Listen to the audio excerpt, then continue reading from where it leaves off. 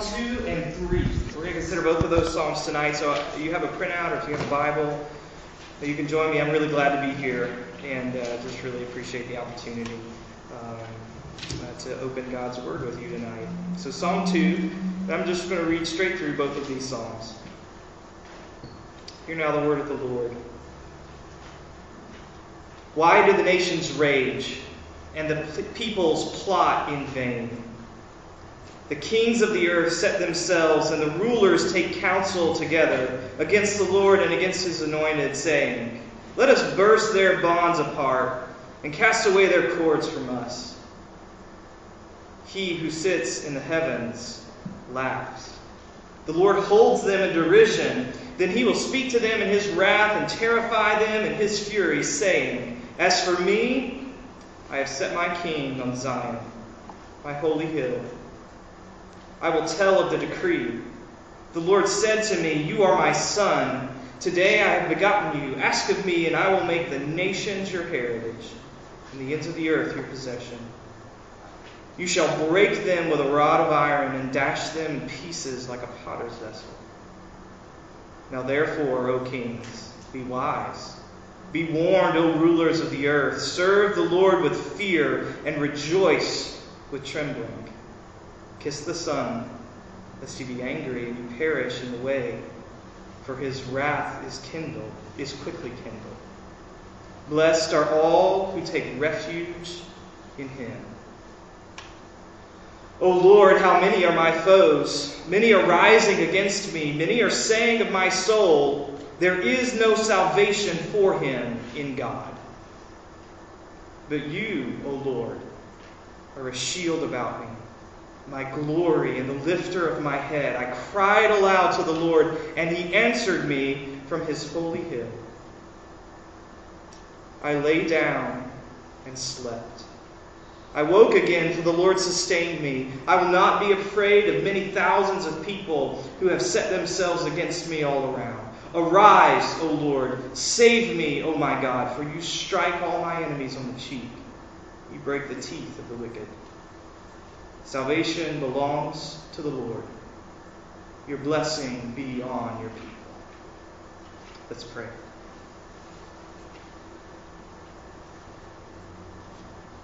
Father, would you help us now, O great Jehovah, the one who has for us bread of life, bread from heaven, the one who promised to us waters, living waters.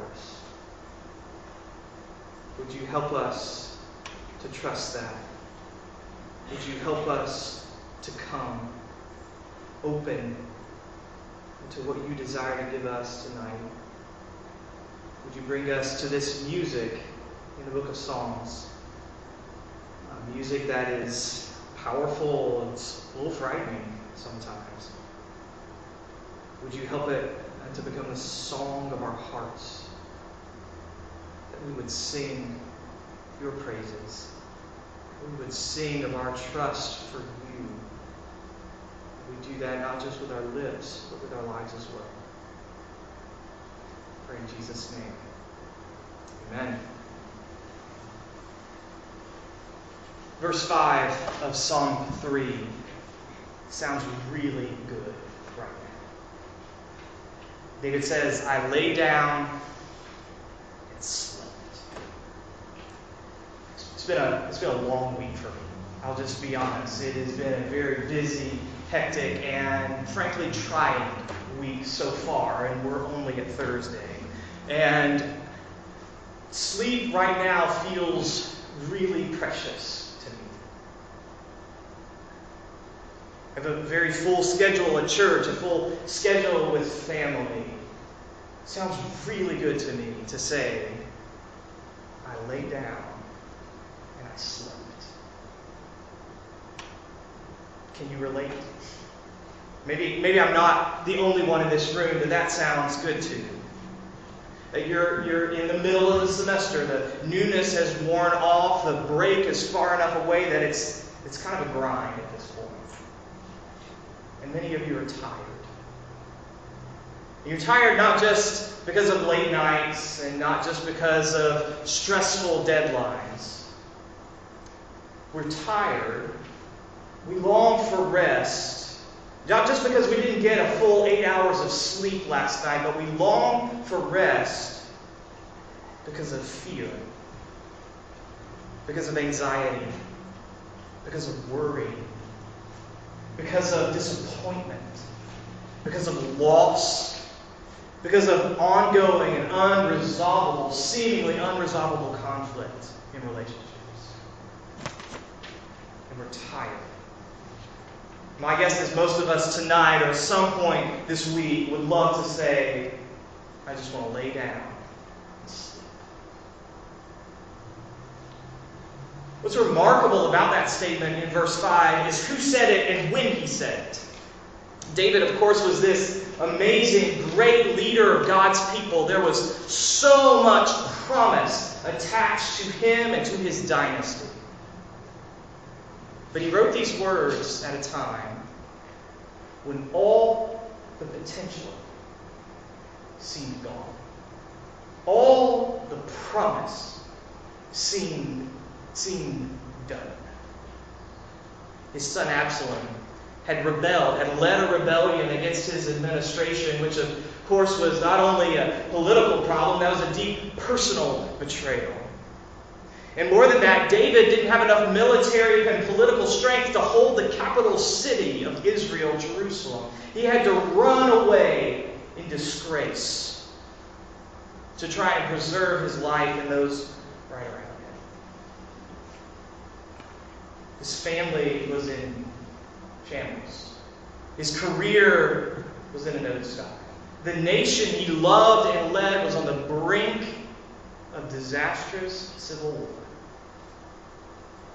If ever there was a time to pull an all-nighter, this was it.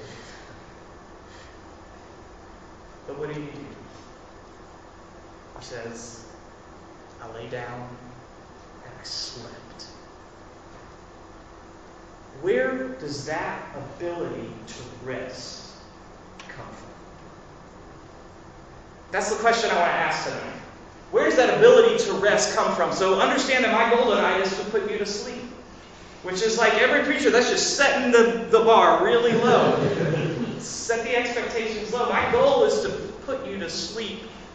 But way more than that, my goal is for us to understand where the deeper rest comes from. Deeper rest that would allow someone to rest in the midst of such chaos. Where does that ability to rest come from? Well, as we look at these two Psalms, we'll find two sources for rest. We find rest in God's victory, and we find rest through our prayers. First of all, God's victory. The sleep in Psalm 3 happens because of the fight in Psalm 2. Psalm 2 paints this picture of major international conflict, world war. And on one side is God, with his claim to have the right to rule over all the nations, his claim to absolute sovereignty over everything that exists, and along with him, his anointed, his king, his chosen human representative, a designation given to David and to his sons, who were to represent God's agenda, not only to God's people, but to the whole world. That's one side. The other side, there are the nations. Those who see God's rule as slavery. And so they conspire against him. They rebel against him. And I want you to understand that this conflict, that is not a one-time event. That is all of human history. That is a conflict that exists and continues until right now, in this place. God and his will, and those who see that will as slavery, so reject it. Rebellions. Now, how does a song about war put us to sleep? How does a battle cry help us to rest? How can a song about people being smashed and crushed. Help us to find release and calm and peace. Well, because it's a one-sided fight. Right? This Psalm 2 is a song about a one-sided fight. It sings with absolute certainty of God's victory. This is an ancient form of trash talk. Armies would use these types of songs to bolster their confidence and to scare their enemies. One of the great trash talkers of all history, the boxer Muhammad Ali, said to an opponent once, he said, "If you even dream of beating me, you better wake up and apologize." That's essentially God's message to his enemies. That's what he says to them.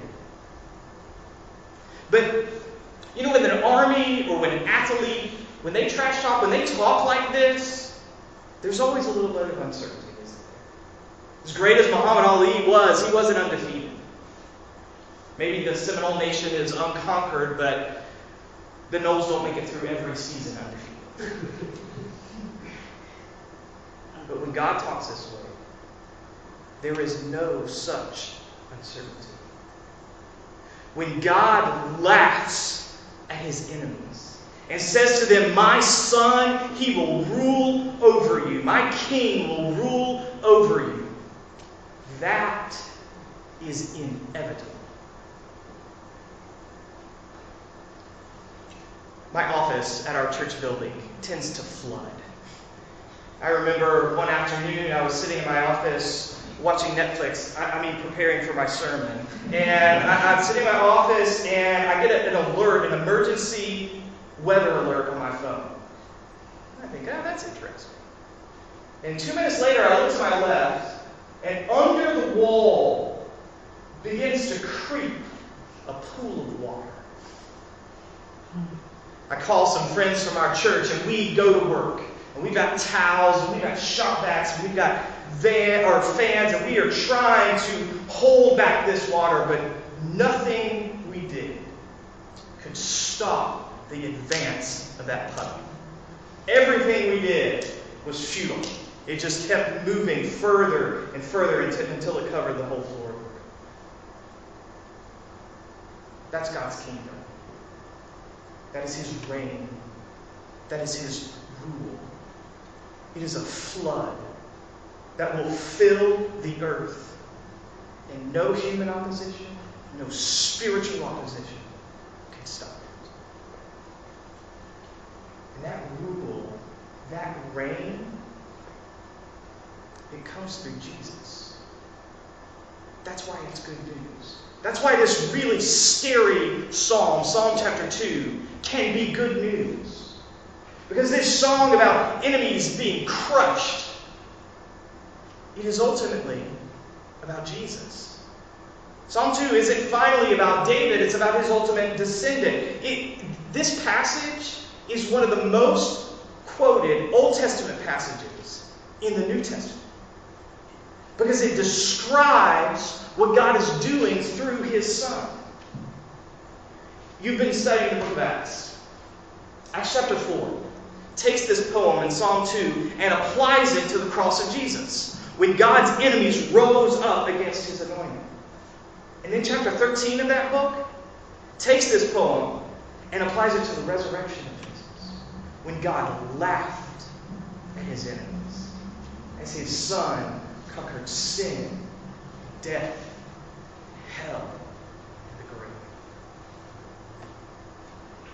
God's reign, his rule, it is inevitable, and it has begun in the life, death, and resurrection of his Son, Jesus. The only question left is, how will you respond?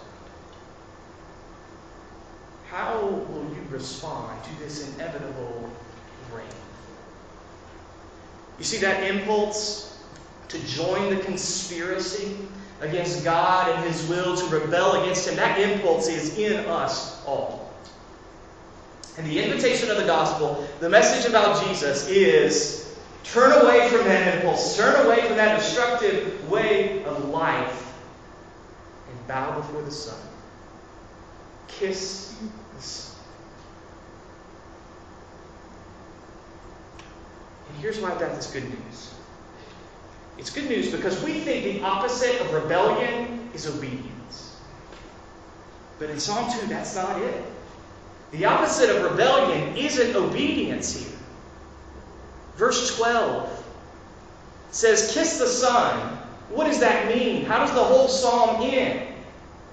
Blessed are those who take refuge in Him. You see, the option is reject or trust. Rebel, find a refuge in God's anointed King. That's why this battle music can teach us to rest. Because if we are in Jesus by faith, then the inevitable rule and reign of God is for us safety, protection, care, compassion,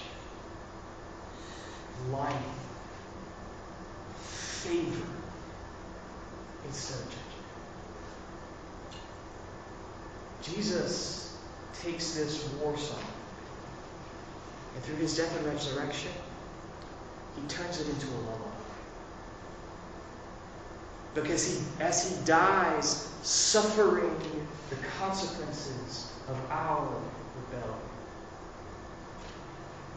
He invites us into the protective care of this God. Now, here's the problem. Life doesn't feel like that. Life doesn't feel like that is true. If we look at our own sin, much less the chaos and the injustice of the world around us, it does not feel like Jesus is winning.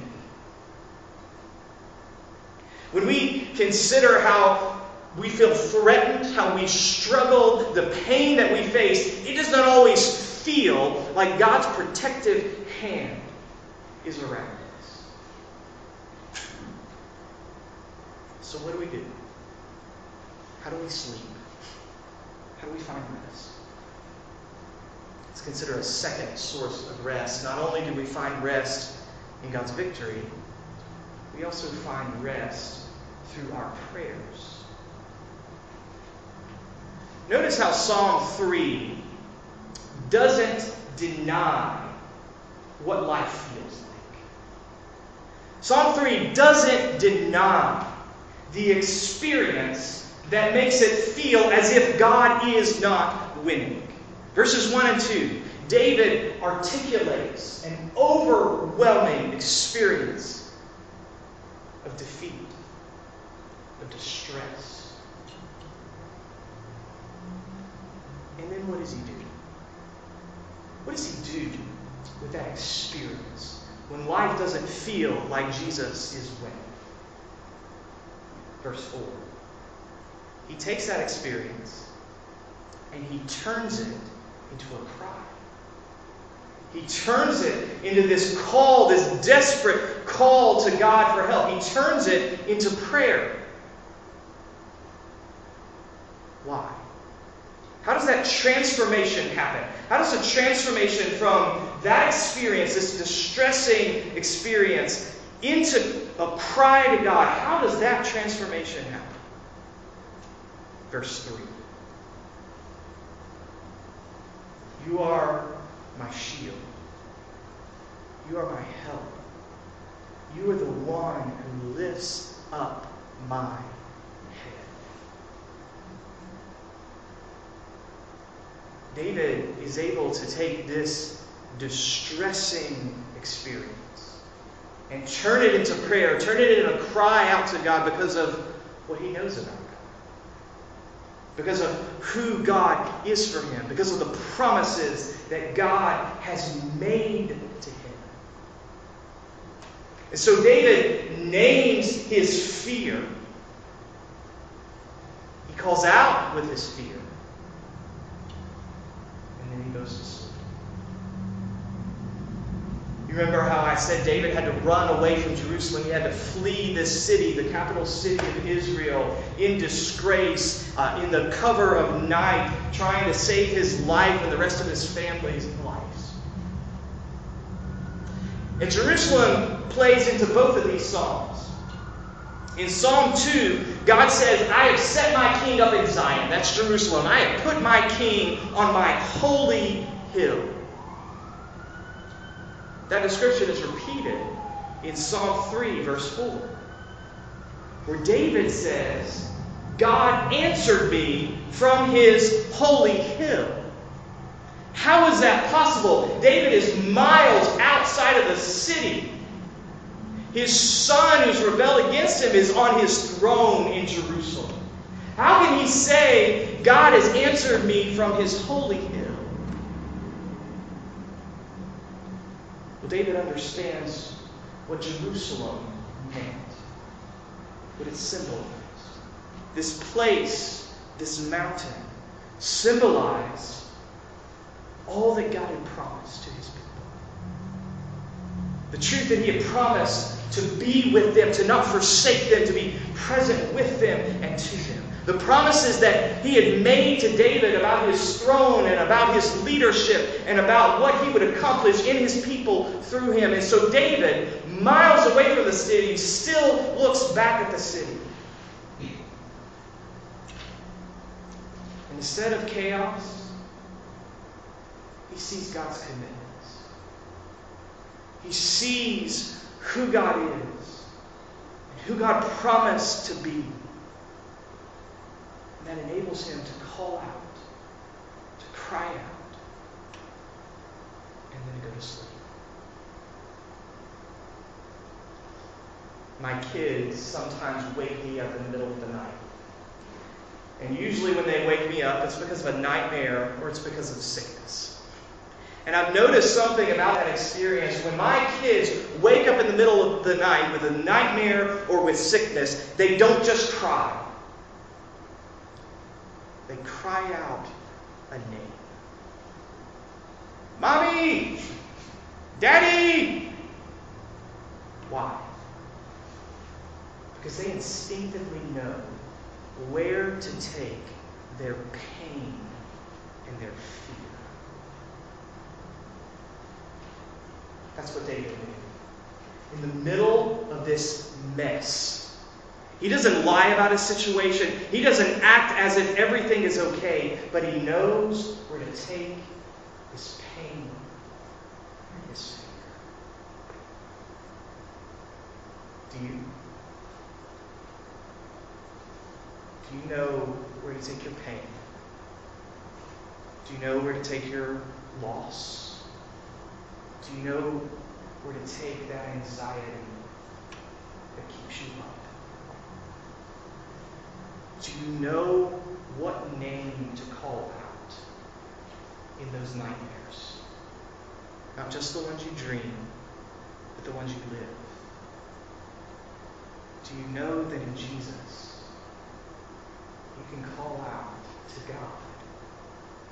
The one who claims this incredible sovereignty, and you can call out to him. Father, where are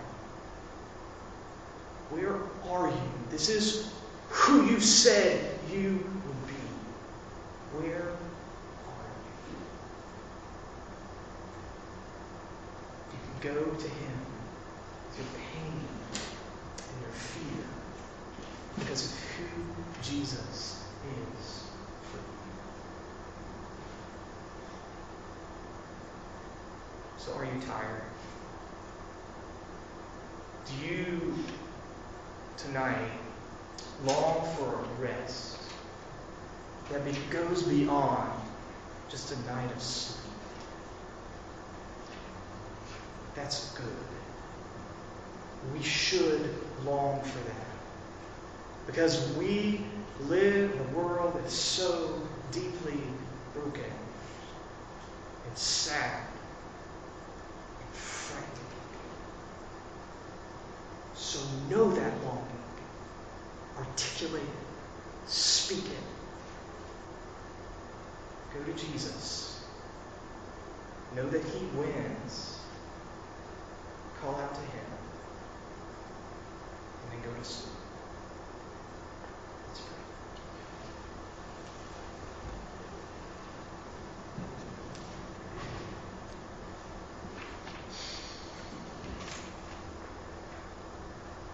Father, so many of us tonight are exhausted. Many times we're good at hiding that. But we're exhausted. We're exhausted by failures. We're exhausted by worry. We're exhausted by the attempt to act as if we have this life figured out and we put it all together.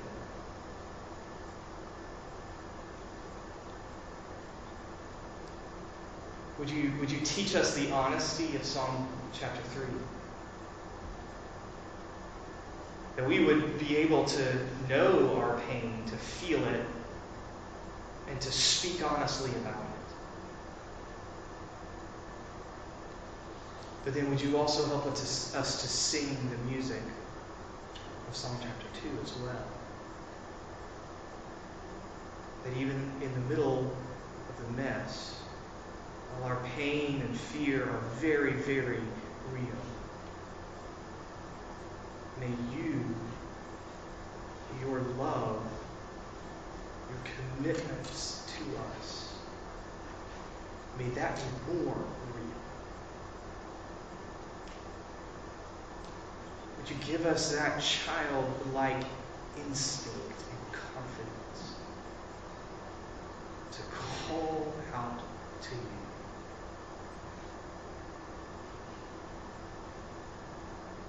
To trust the story of your kingdom and to rest in who Jesus is and what He has done for us. We pray all in His name.